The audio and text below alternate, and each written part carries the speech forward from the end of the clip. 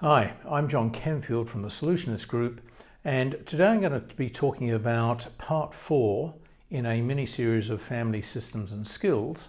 This one is about respect and trust in the family. This is number 19 in a bigger series of brief talks about common causes of family business conflict. Today's talk might go on a bit longer than usual. Respect and trust, what are we talking about? Well, these are fundamental human qualities. Very, very hard, in fact impossible, I'd suggest, to have a strong relationship with anybody if there is not a reasonably appropriate level of respect and a reasonably appropriate level of trust between those individuals.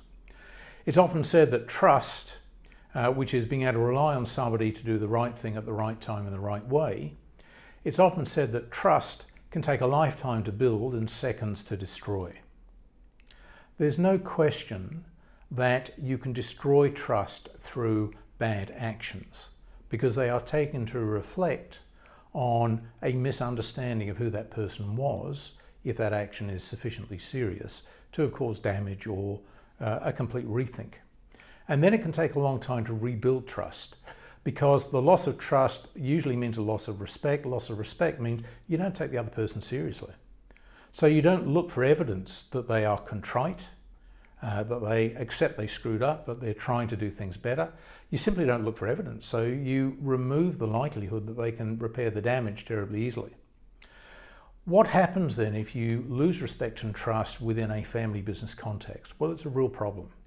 And one of the problems, I think, is the assumption that in a family there is high trust.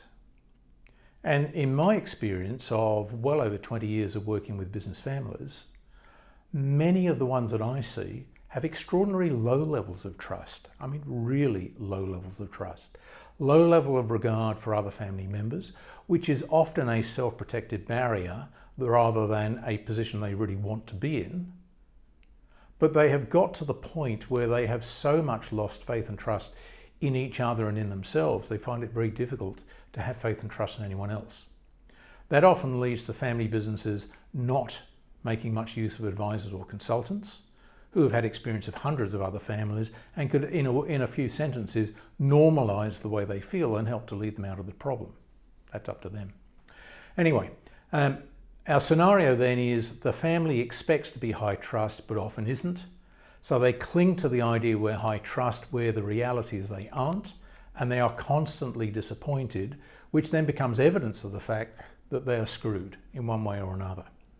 How do we fix that up? What do we do? Well, if you try to work at an individual level, it's going to take a long time to rebuild trust. So better, in my experience, to get the family to agree to a project which is bigger than all of them. And I like the idea of building a long-term family plan, maybe a 50-year family plan, or a 10-year plan for the business, or something of that nature.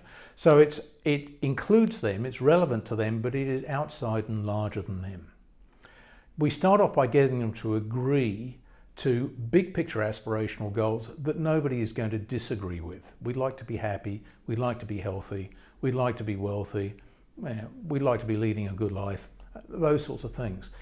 Old mediation trick, get them to say yes to almost anything just to start turning around the negativity.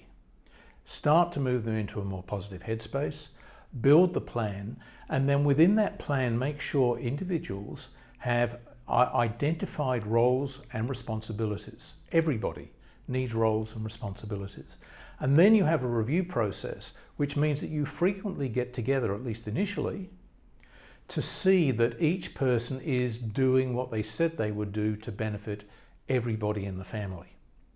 Performance, not words, is how you build trust. Our government might take a listen to that. But talking about what you're going to do will not rebuild trust, particularly if there's low respect. Doing what you say you're going to do, carrying out a promise, will start to rebuild trust, give you a foundation of respect, and you then keep on making deposits into that trust account until you have sufficient level of trust that you know and you expect each of you has each other's back and you will do the right thing at the right time in the right way. If you found this helpful, please like, please share, and please come back for more. There's one more in this mini series and about 30 more in the big series. Thanks.